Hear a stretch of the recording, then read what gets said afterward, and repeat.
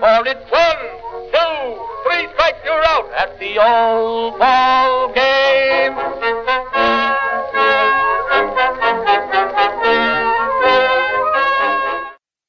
Welcome back to Short Hops and Tall Tales, a pitcherless podcast highlighting the weird, funny, and bizarre elements of baseball that make America's pastime truly special. I'm thrilled to be back with the incongruous? I thought I'd try to throw you off with a fancy word. No, consider yourself successful. Wow. Incongruous. I'm a huge word nerd, and so I'd like to... What's that mean? So incongruous is like it doesn't quite fit. Just a little bit off. Okay, I think we're both a little bit off. I think Short Hops and Tall Tales in the grand scheme of the Pitcherless Podcast Network, we're definitely the incongruous podcast. Yeah, I agree. I take pride in that. It can't be all fantasy all the time. I was going to go with festive because this episode is coming out on Christmas Eve. So happy Christmas Eve, everybody! And hooray! Hooray! Hopefully we get a new CBA under our Christmas tree. Yeah, and hopefully James Webb launches successfully. Yeah. That's a whole different subject. I'm gonna smile and wave through that reference. Brandon, what are we talking about today? So we got a couple of things we're going over, Noah. The first topic is the College of Coaches and what weird thing happened in the 1961 Chicago Cubs season. Then we move over to the Pickle Jar, fan favorites. And then, should time allow, we have the Rent, Extend, and Cut. That is a lot of fun to play with. I'm very excited because like I told you before we clicked the record button, I like going into your segments really not knowing a ton because it's just really fun. So I know nothing about the College of Coaches, so I'm very, very excited for all that. And what weird things didn't happen in the 60s, My goodness. Yeah. But before we jump in, we have some pickoff trivia. So for you, Noah, I kind of know the answer here. So I'm going to throw this off to you.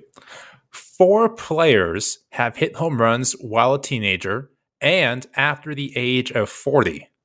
Can you name 1 or 2 of them? So I would be horrible on Jeopardy because I listened to the first half of that question and immediately heard teenager and I was like, Juan Soto. And then the second half came and I was like, oh no. Oh no. There's more to it. Hopefully. So I'm going to first, I think I can get a couple of these. First guy that comes to mind, Julio Franco. Julio Franco did not make the cut. No. Okay. Well, second guy, Adrian Beltre. Did not make the cut. 40. I don't think he actually played through 40. Okay. I will say 2 or 3 is not 40. No. We do have modern players on here, so it's not like we're looking for George. Can you just give me a team and like a hint? Because I think I can. I feel good. Think of Mariners. Ken Griffey. Nope. Ken Griffey Sr. Nope. No, Mariners. I'm just all of these players. It's really interesting because when I think of an old player, and I'm sorry if people. By all means, when I think old baseball player, I'm like,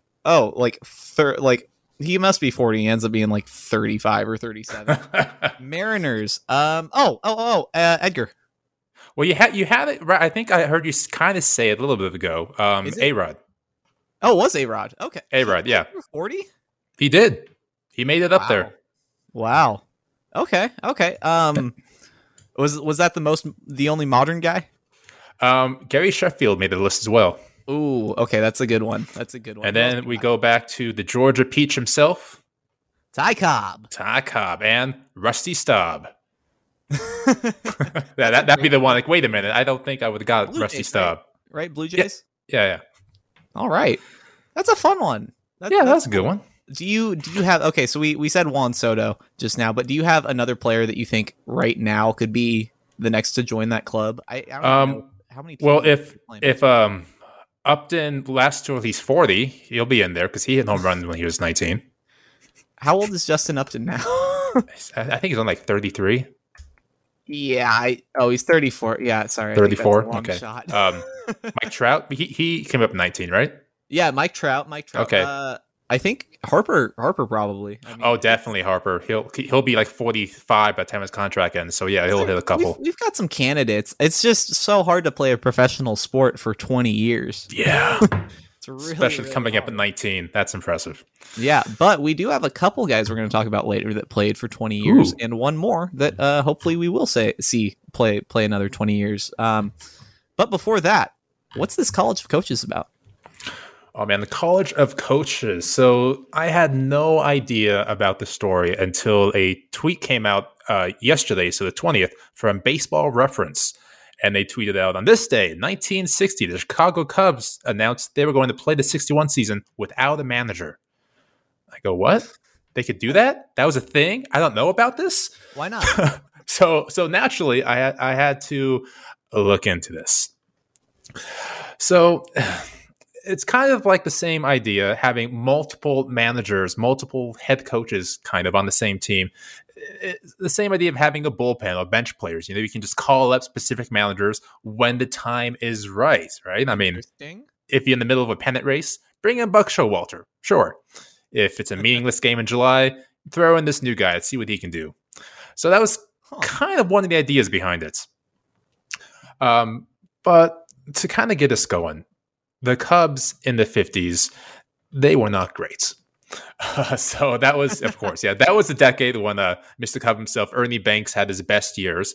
But he, of course, famously never reached the postseason despite his Hall of Fame career. So, they reached exactly 500 once in the 50s. And besides that, they were very comfortably in the bottom half of the league each and every year. Bad, but they had 500 once. Oh my goodness! I think it was terrible. 46 was the last time they were over 500 for like a 16-year stretch. I want to say. Wow, that's tough. That's Pirates-esque. Yeah, that's like impressively bad. Lovable losers for a reason. You got to earn that moniker. Yeah. But of course, that was the 50s. This is the 60s. This is brand new decade. The Cubs are going to turn everything around. So the first year of that decade, 1960, they lost 94 games. Okay. And following that season, their manager, Lou Boudreau, requested a 2-year extension because that's what you do after losing 94 games. And the owner, Philip Wrigley, said, no, I'm not giving you an extension after that. So they let him go. Can you imagine just the audacity of this guy, like fresh off of losing, the 94th game of the year, just walks straight to the front, the offices. He's like, I want an extension. Well, I mean, I, as a Diamondbacks fan, cannot imagine somebody losing over 110 games and being extended. But, that's just how things go once in a while. I love you, Tori. But anyway, so, this decade of losing and now the 60 season happened, Wrigley says, okay, we're changing something. So he got to talking with the catcher, Elvin Tapp, and they kind of had the idea of creating an 8-coach committee to lead the team. So these coaches would come from a collection of guys already coaching in the majors with the Cubs and 4 minor league coaches that would be brought up and just kind of rotate amongst everyone. And so the idea behind this was that instead of churning through managers season after losing season, firing them, bringing a new face in, they could simply rotate coaches throughout the season and by doing so create some stability in the franchise. Now, this sounds dumb, but I mean, I can kind of see where they're going with the reasoning, just more consistency. I know a lot of teams preach like right now that consistent, culture between levels of the minor league. So it's kind of interesting to see. It's interesting that they're toying with this idea. Yeah, they were close. It kind of reminds me of like scientists in the 1800s proposing these wild ideas, wild theories that were actually really close to like relativity or something like that, and they just off by just a bit. Right. And they get even closer, the Cubs do, because Wrigley, he wanted to emphasize coaches with different specialities, some for outfielders, some for infielders, specifics for catching, pitching, hitting. So they were really close to, establishing a modern coaching staff. We have all these specialities throughout the hitting coaches, pitching coaches, and they didn't quite have that in the 60s. So they were close to creating that. And then with the coaches, they would rotate through the majors and the minors. So minor leaguers would benefit from having coaches from the big leagues teach them. And then they would also have a better flow of communication to the front office about the minor league players. So it all kind of makes sense. Yeah. And yeah, so the 61 season with the Cubs, you have this new fangled approach coming. And then you have players like Ernie Banks, Billy Williams, Ron Santo, and Lou Brock all on the same team. So wow, remember crazy. when Lou Brock was a Cub? Right? Yeah, 1961, I literally folks. don't, but sure some of our listeners do. So this was going to be the year. They have all the right ingredients. They have these new ingredients being thrown in as well, except there was one critical flaw, of one of many, I'm sure. Wrigley didn't institute a head coach position as these coaches rotated throughout the season. So as they would rotate in the manager position, there was no manager position. They would just kind of take turns taking charge. And so that created some animosity amongst the coaches. And in fact, there are some reports that other coaches were setting other coaches up for failure by withholding information because they wanted to be sure that they stuck on.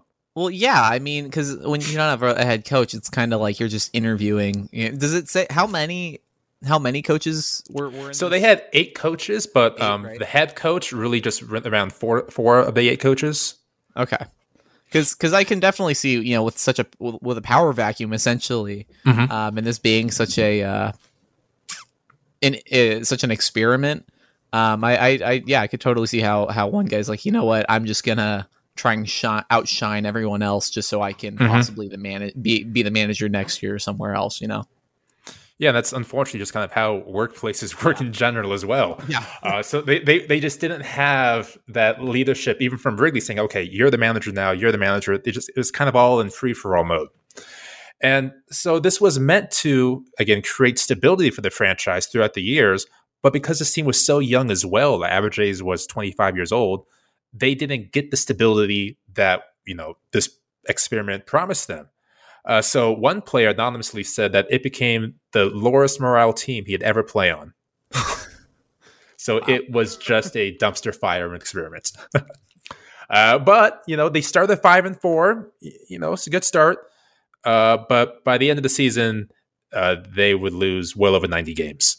Oh, man. None of the coaches that, rotated finished up with the winning record. And so for the following season, they had 3 kind of head coaches, mostly one. But by the 63 season, the dream of multi-coaches were dead. Wow. But it's interesting that they essentially kind of kept with it, and it looks like they really didn't learn their lesson because they went from 8 coaches and none of them were a head coach, and then they appoint 3 head coaches the next year. Like that's just, right. That's the same problem, but a little smaller. Yeah, so you had this great roster, and it was a pretty solid roster, especially looking at, it was top heavy, sure. But of course, come the 63 season, they go down to a single manager with the same talent. Hey, over 500. Look at that. But you should not be like, I mean, I understand that baseball, it's a lot harder for the individual to make it a large impact, right, and carry a team. But when you've got prime Ernie Banks, like as you listed them off, Billy Williams, Ron Santo, Lou Brock, like you've got a stable of Hall of Famers on this team, and you still lose 100 in what? How many games did they lose? I don't think they lost 100 games in 61. There was over 90 though, yeah. Still, and this was a 156 game season as well. Right, like you're wasting a year of all those Hall of Famers. And it was interesting as well going through these newspapers because sports writers would take gambles or laugh at the Cubs doing this experiment. My favorite headline is "Our managers headed for extinction. Cubs decide the way to stop firing them is to stop hiring them." Interesting. Yeah. And then another odd thing I found from the 61 Cubs is that they had an IBM computer when at the time the computers were the size of like 16 city blocks. Right. They would try to compile stats as to, batters against pitchers, home, away, day, night situations. And the idea was the manager would plug in these numbers and they would shoot out exactly what they're supposed to do in the situation. It's like, oh, that's kind of cool. I didn't know they were doing that in 1961. And I'm sure you had, and I'm sure these journalists, had a very similar opinion. Is you're having a city block computer, make your managerial decisions. Analytics are ruining the game, Yeah, it's kind of that tone as well. Yeah. It's an interesting tone. I'll probably throw that article up on Twitter to check out too. Yeah. All right, so that is what was that? Just before we move on, do you think that with a couple tweaks, this strategy could be viable? We're going to find out, actually, because I know I kind of ripped on the Diamondbacks earlier, but that's kind of what they're doing. That they want to institute this new philosophy of bringing minor league managers up to the majors and rotating the major leaguers managers down to the minors, and kind of create that symmetry between all these organizations. That is cool. Because I mean, in a lot of ways, the minor leagues are, developmental for coaches as much as they are for players. Absolutely. Right? Yeah, that's really like I think that there is, as out there and as madcap as this plan sounds, like I can't like it is an interesting idea. It's definitely they didn't implement it very well, right? But I think that, it's because over the course of a full season, how much does a manager really matter anyway, right? Right. Well, I mean, I'm sure back in the 60s, they had a different thought. Like, you had a little Napoleon leading the team and people were all for it. But it's a little different now. But yeah, certainly their head was in the right area. Yeah. And I mean, all new ideas largely sound stupid when they first. I mean, remember when the opener first became a thing with the Rays? Like everyone totally laughed at it, and now the opener is in use by love the opener. Yeah, it's and that's what's important is like you don't know what works until you find what doesn't, right? Because if you're the motto of my life, folks. Mine too. And if you're the Cubs, like, what did they have to lose apart from all these Hall of Famers? But like, what did they have to lose? They'd already spent the last decade. Their historic winning legacies.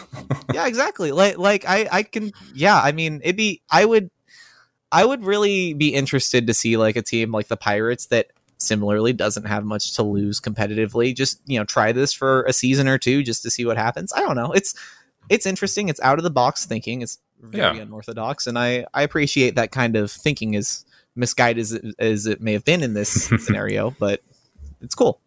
Yeah. All right, so there are our College of Coaches.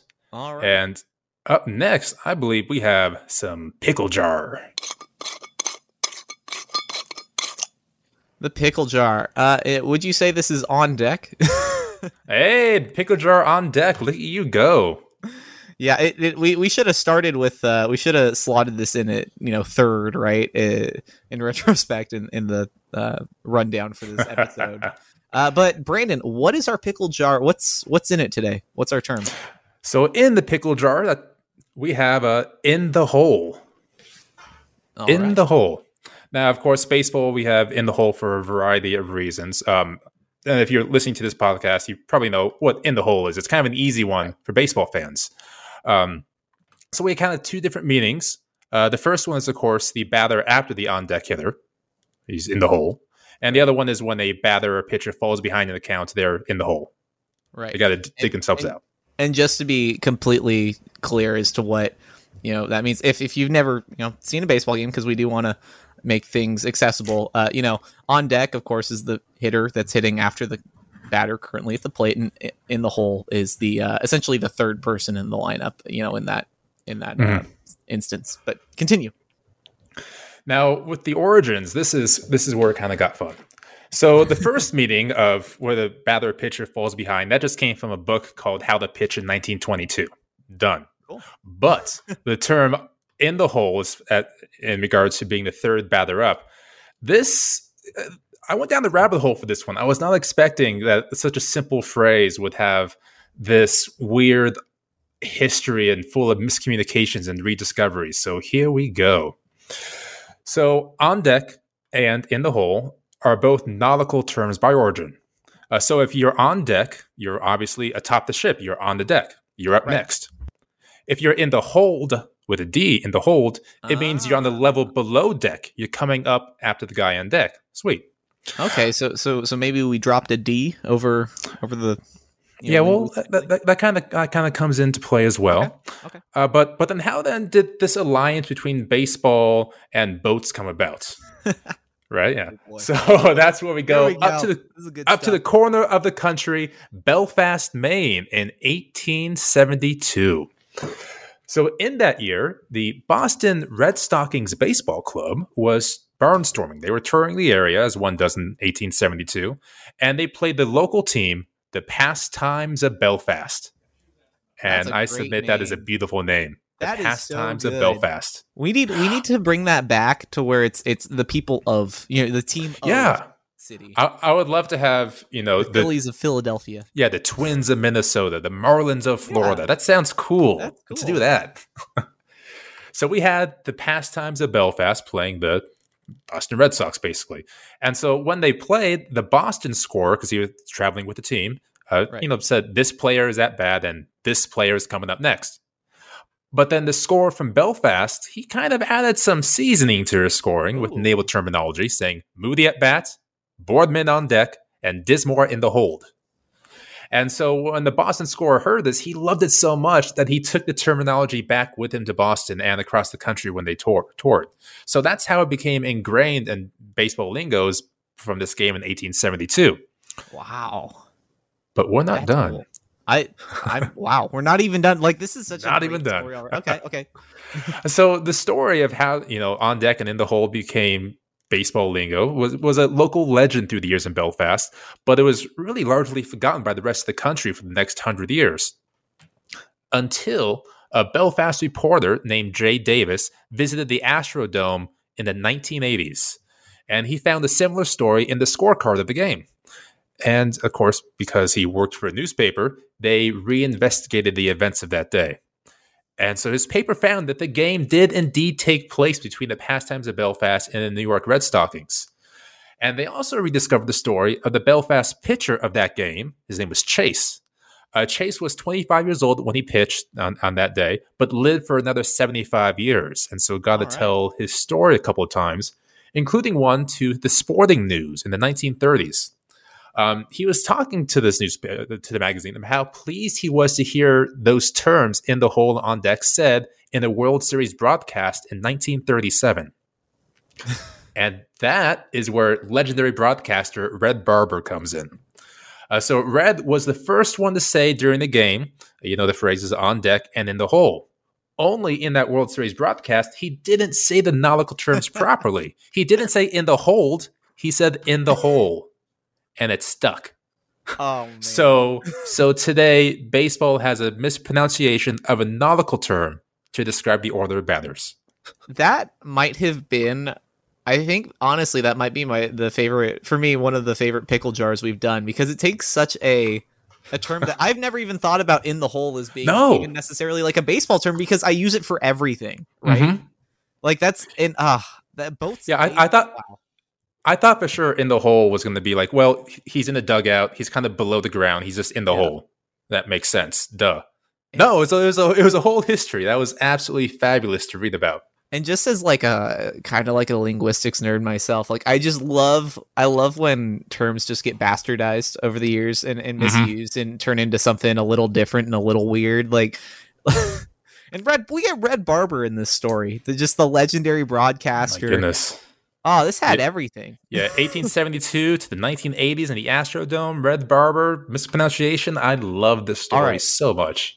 All right, now here's my challenge to you, Brandon. Yeah. What other nautical terms can we apply to baseball right now? Like, we have to put the poop deck in there somehow. Oh, the poop deck. What would the poop deck? The bullpen. Or you know what, the poop deck should be the ground of the dugout after a game with all the seeds and spitting and gum stuff. That's a good poop deck right there. Yeah, swab the poop deck. Well, I think. Okay, so how do the Pirates not have a seating section called the poop deck? guys, get on it. I'm just gonna Three Rivers Stadium. Come on, or what are they called now? Not Three Rivers. PNC. PNC. Thank you. Yeah. I'm gonna take every opportunity to say poop deck in this episode. My man. That's good. I think a good maybe like a good nautical term. Like I'm thinking. I don't know many nautical terms. Like a crow's nest could be something. Maybe that's where The guy with the telescope hangs out in center field. Oh, there you go. See, well, we did talk about the catbird seat in the earlier episode. So catbird, crow's nest, probably be about the same thing. Okay. Man, we got to spice up baseball language. I feel like it's already very spicy, but never my goal in baseball, if I have one impact in baseball at all, it's to bring the phrase muffinism back into play. Muffinism. Remember? Muffinism. I think you might have mentioned that, but please, can you refresh for our fans? Yeah, so muffinism is derived from the term muffin. So muffin was like a backup player that played on the backup team in the 1860s. And so when the team was playing poorly, it was like they had a bunch of muffins on their team. So a journalist called it muffinism. So if you're playing poorly, that's muffinism play there. I don't understand the negative connotation that comes attached with a muffin. Like, I love muffins. I don't know either. That's such a great I think our goal, Brandon, our ultimate goal for this podcast is to get we need to get a term, we need to coin a term that gets picked up by mainstream baseball. Like I think if we ever had like a broadcaster use the poop deck on a broadcast, I think we've made it. Right? We would have made it. You're right. Yeah, we'll have to start like a social media campaign and bring back the poop deck. Yeah. Wow. Well, that was great, man. You came with some heat today with the first two stories there. Yeah, they were a lot of fun to read about. Hey, Alex Fast here, and thanks for listening to this podcast on the Pitcher List Podcast Network. If you're a fan, consider supporting all of us by getting a PL Plus subscription, where you're going to get an ad-free website and get access to our Discord, where you can talk to all of our podcast hosts and staff. Plus, you can hang out with our incredible Pitcher List community. It's basically a baseball sanctuary year-round for as low as $8 a month. You can sign up at pitcherlist.com/plus, and you're going to get your first month free with promo code podcast. Also, don't forget to check out everything else we do as well, from YouTube videos, live streams, newsletters, off-season articles, TikToks, breakdowns, over 15 baseball podcasts on our network. We can't stop talking about baseball even during the off-season. So sign up for PL Plus today at pitcherlist.com/plus and use promo code podcast to get your first month free. All right. Thanks for listening. Let's get back to the show. But now we have something of more of a discussion now. One of your favorite subjects here. I wouldn't even characterize it as a discussion. I'm going to characterize it as a bloodthirsty argument. All right. But yeah, we're bringing back the rent, extend, cut game. For those of you who are first-time listeners, this is a game where we take 3 players from throughout baseball's storied history, and we choose one to rent just for one season, one to extend for a long-term contract, i.e. make the face of the franchise, build a statue, all that jazz, and one to cut from the roster. Now, the trick is we pick 3 very talented and very exciting players each week, so it's never an easy decision, and this week it is getting very, very murky. So we have a shortstop-themed game tonight, and we're going to try to compare at least Cal Ripken Jr.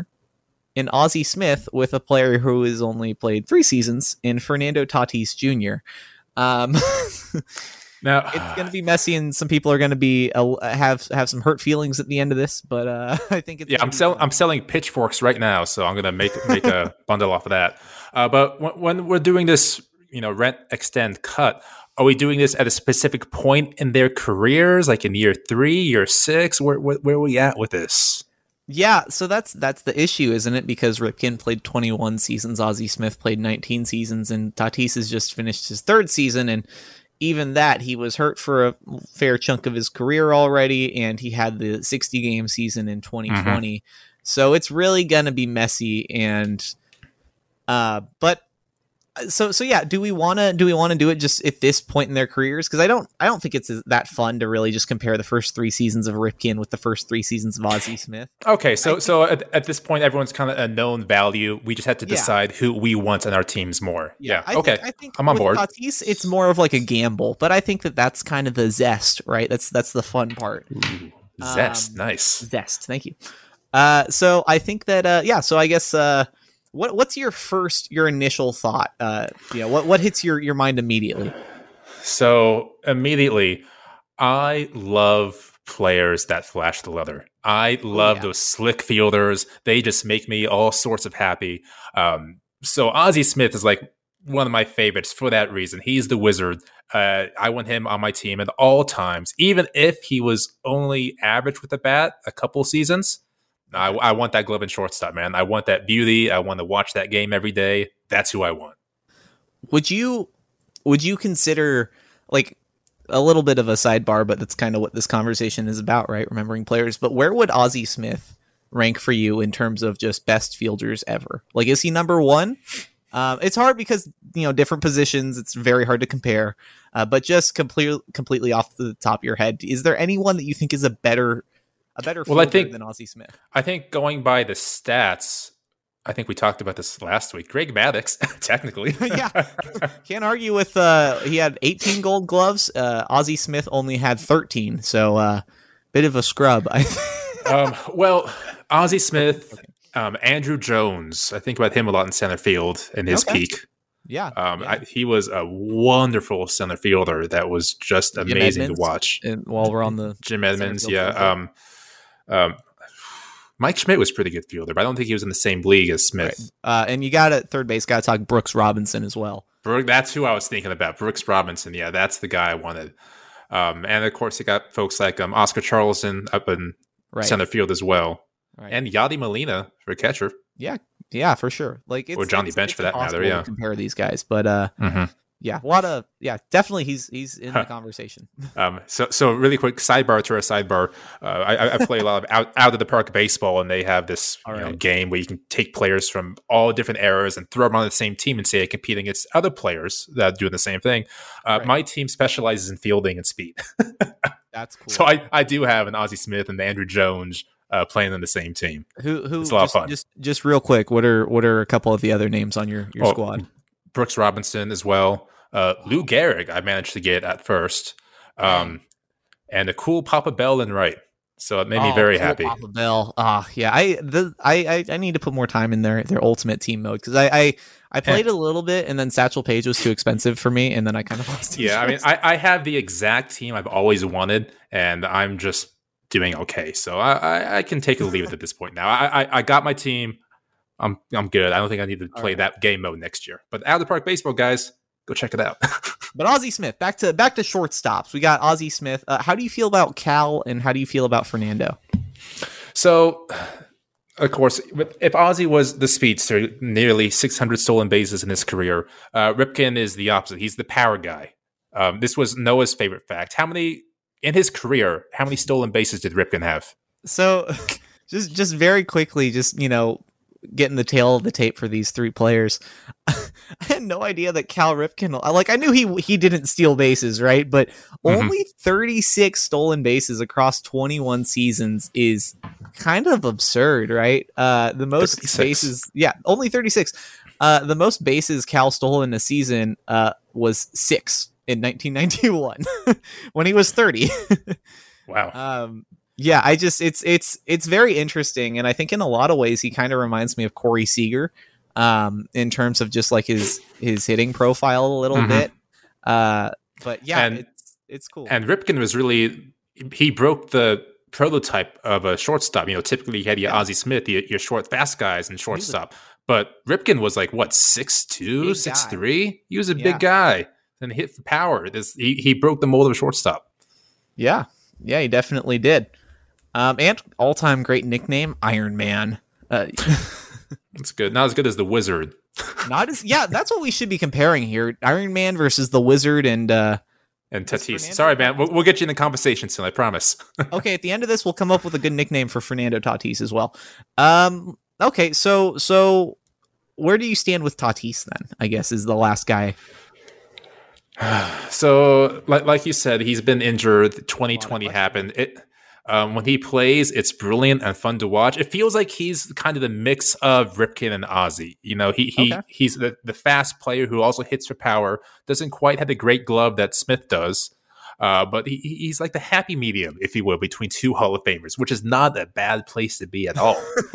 Yeah, that's pretty sweet place to be, I'd say. And I think that's a very interesting point because, Yeah, I mean, I can't really argue. He is a very slick fielder, and I think that once with a little more, some more reps and a little more experience in the league, I think he will kind of improve. Because what I see a lot when I watch Fernando Tatis Jr. play is he'll make an incredible, just the most athletic play to snag a ball in the gap or track something down, and he'll just get up and fire it, and it'll go into the dugout, right? Like he set us up so well there. He is nothing if not an entertaining fielder, because he makes these incredible superhuman plays and then just rattles off just garbage throws sometimes. Yeah, and isn't there talk about moving him to the outfield as well? Yeah, so there was talk last season. He actually did play a couple some games in the outfield last season, but that's also because of his shoulder. He's had shoulder issues that have it's terrifying. Kept him out of the game for a significant amount of time, and so they want to save his bat and prolong his career. So we'll see if he sticks at shortstop, if he moves to the outfield or possibly third base. So with all that in mind about Tatis working on potential here, do you rent, extend, or cut Tatis based with these other two? So I'll give my I guess immediate thoughts on these guys. I gotta shout out Ozzie Smith, because I think that if you can go out on the field and do a backflip, that's huge. Like that's an intangible right there. All this talk about clubhouse leadership, not enough talk about backflips. Backflips, that's what we need. So right before this podcast began, Noah was putting up the stats for these three guys, and I started looking for how many backflips did Ozzie Smith do in his career, and I couldn't find a number. Maybe very angry that no one actually went down and tracked all of these, but opening days, big holiday games, all-star games, it's got to be a couple dozen, I think. Yeah, I mean, he still holds the record for Major League bar, which is backflips above replacement. Hey, nice. But anyway, so I also in looking up Ozzie Smith, obviously I knew he was a phenomenal fielder, and I think probably the best we're ever going to see at shortstop. I didn't know, I knew he was fast too. I didn't know he stole almost 600 bases. That is really, really impressive. And yeah, he was a below average hitter for his career. Only had a 90 WRC plus. Yeah, that's not terrible though. That's serviceable. That's passable, especially when you're stealing that many bases and you're giving such an impressive display of athleticism in the field. And not only that, but he didn't strike out very much either. He only struck out 5.5% of the time over 19 seasons. Granted, it was a different, we had a different approach to strikeouts when Ozzie Smith played than we do today, but that's incredible. That's a really, really important stat as well. So some comparison there: 5.5% K for Ozzie, 10% for Ripken, and 27% for Tatis. It's just different eras they played in. Yeah. I'm sure Ripken would be up above 25 if he played in today's game. Yeah. And so really the crux of this conversation for me is, what do we expect from Fernando Tatis Jr. Moving forward? And do we think that he's going to be healthy enough to compete with these guys? Because yes, he's a phenomenal ball player, but he's only played 3 seasons, and we're comparing him to 2 bona fide Hall of Famers. And yeah, not just like Hall of Fame. These are if not near inner circle Hall of Famers. That's how good these guys are. I would totally argue that Cal Ripken is on that inner circle. If he's not inner circle, with Ty Cobb and Babe Ruth and those guys, he's like the next rung, right? Yeah. So what thought in my mind is that if we're trying to project Tatis, we can give him a great career. We can give him an amazing career, but will he have a career better than Ripken and Ozzie Smith? If for conversations here for the rent, extend, cut, I got to say no. I got to cut Tatis. Sorry, man. Interesting. Okay. And that's why we're debating this, because I think, I think it's probably unfair of me to just say to expect Fernando Tatis to continue this production for the next 17 years of his career. Yeah. Hopefully we get that many from Fernando. But you nailed it. Tatis has an offensive package that just is incredible. Just really is just the best of both worlds because he swipes bags, he hits bombs, and he's a very, very slick fielder. But the big issue is that big question mark is his health, right? And will he be able to stay at shortstop? Will he be shifted to third base or possibly even the outfield? And I think that here's what I'm going to say. I think I'm going to rent Fernando Tatis Jr. Oh, okay. Because in a single season, I think he has the and I know somebody's listening to this and is getting incensed with my words right now. And I'm sorry, but I got to speak from the heart. Because honestly, I think Fernando Tatis has the highest offensive ceiling of the three. I understand Ripken had some amazing years. He cleared 140 WRC plus 4 times in his career, including when he was 38, which was pretty incredible over 86 games. But still, so I think I'm gonna go with Tatis on just a rental, because of how. Excuse me. Okay. So that means you're going to cut one of the 2 Hall of Famers. I am, and I'm sorry if somebody from the Baseball Writers Association is hearing this. Please don't take away my Hall of Fame vote. But thank you for listening. 20 years. But I think Tatis is the guy who I think he's really the X factor, right?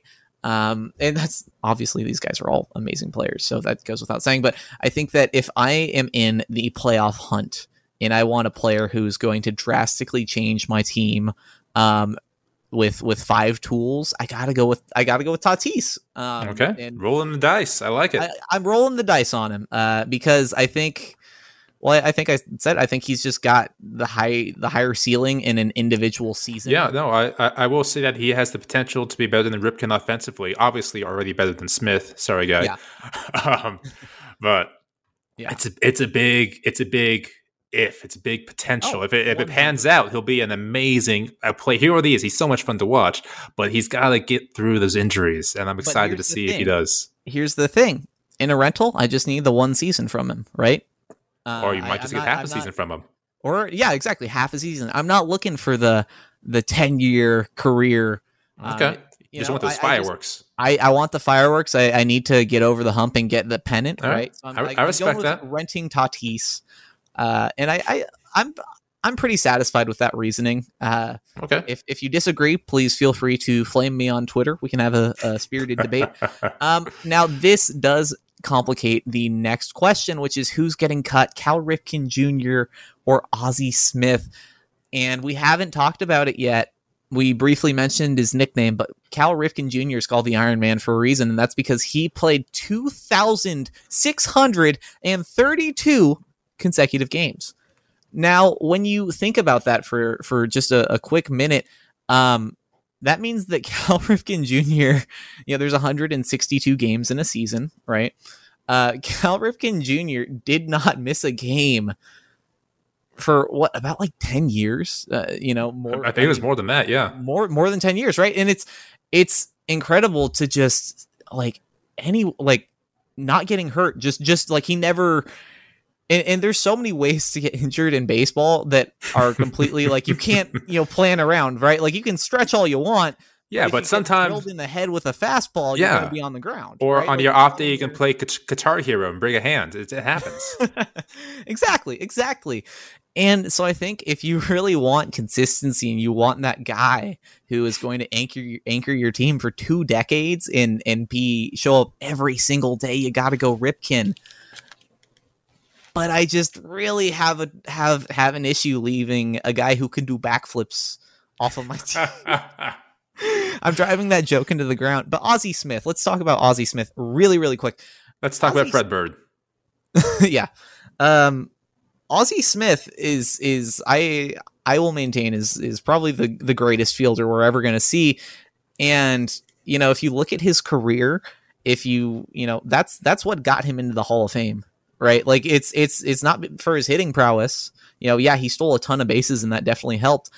But Ozzie Smith was so head and shoulders above anybody else. I'd put him over, any of those defense first shortstops that come up in these conversations. Oh, yeah. Vizquel is one of them. I put him over him for many reasons, but Ozzie Smith, and I gotta stick with my guns. You know, he was a Cal Poly Mustang, a Cal Poly kid as well. I can't get around Cal Ripken Jr. I think I got to go Cal because you can't. Okay. Because here's my deal: if I'm using the logic that, you know, I want Fernando Tatis for you know, just a rental half a season to kind of mitigate that injury risk and get the you know, the power potential, you know, the offensive potential from him, I gotta kind of use that same line of thinking for Cal Ripken for keeping him around for an entire career, you know, making a statue of him, and that he is gonna, I think, you know, he's the best investment. That's a bad word to use with baseball players, but he's the best player, I think, for a long-term, you know, contract out of these three. So I do see where you're coming from with the rental, especially with Tatis there. He'll give you the fireworks over half a season if you get him at the trading deadline. So I do understand and appreciate that. However, there's still a gamble with injuries. Ripken, you know exactly what you're getting as a rental. Exactly. You pick him up at the trade deadline. He's going to hit, you know, 290 for you easy at the end of the year, and he'll be there every single day with, you know, pretty good defense.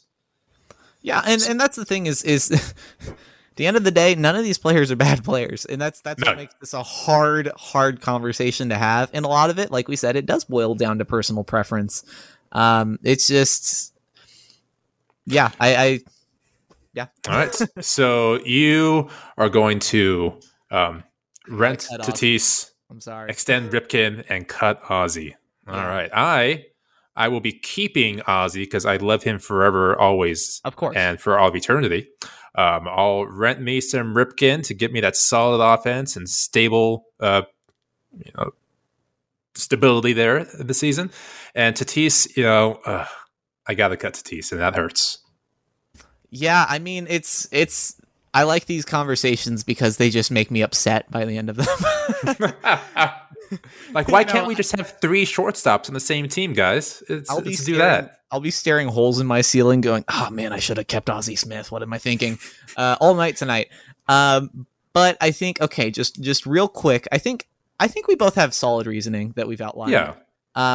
But I did promise. So we've got Cal, the Iron Man Ripken. We've got Ozzie, the Wizard of Oz Smith. What are we calling Fernando Tatis Jr.? I feel like the Phenom is too easy. That's too easy. And I know people call him Nando because, you know, his first name's Fernando. Oh, my goodness, guys. And Nando's chicken is some of the greatest chicken out there. You go find yourself a Nando's chicken. So that makes sense.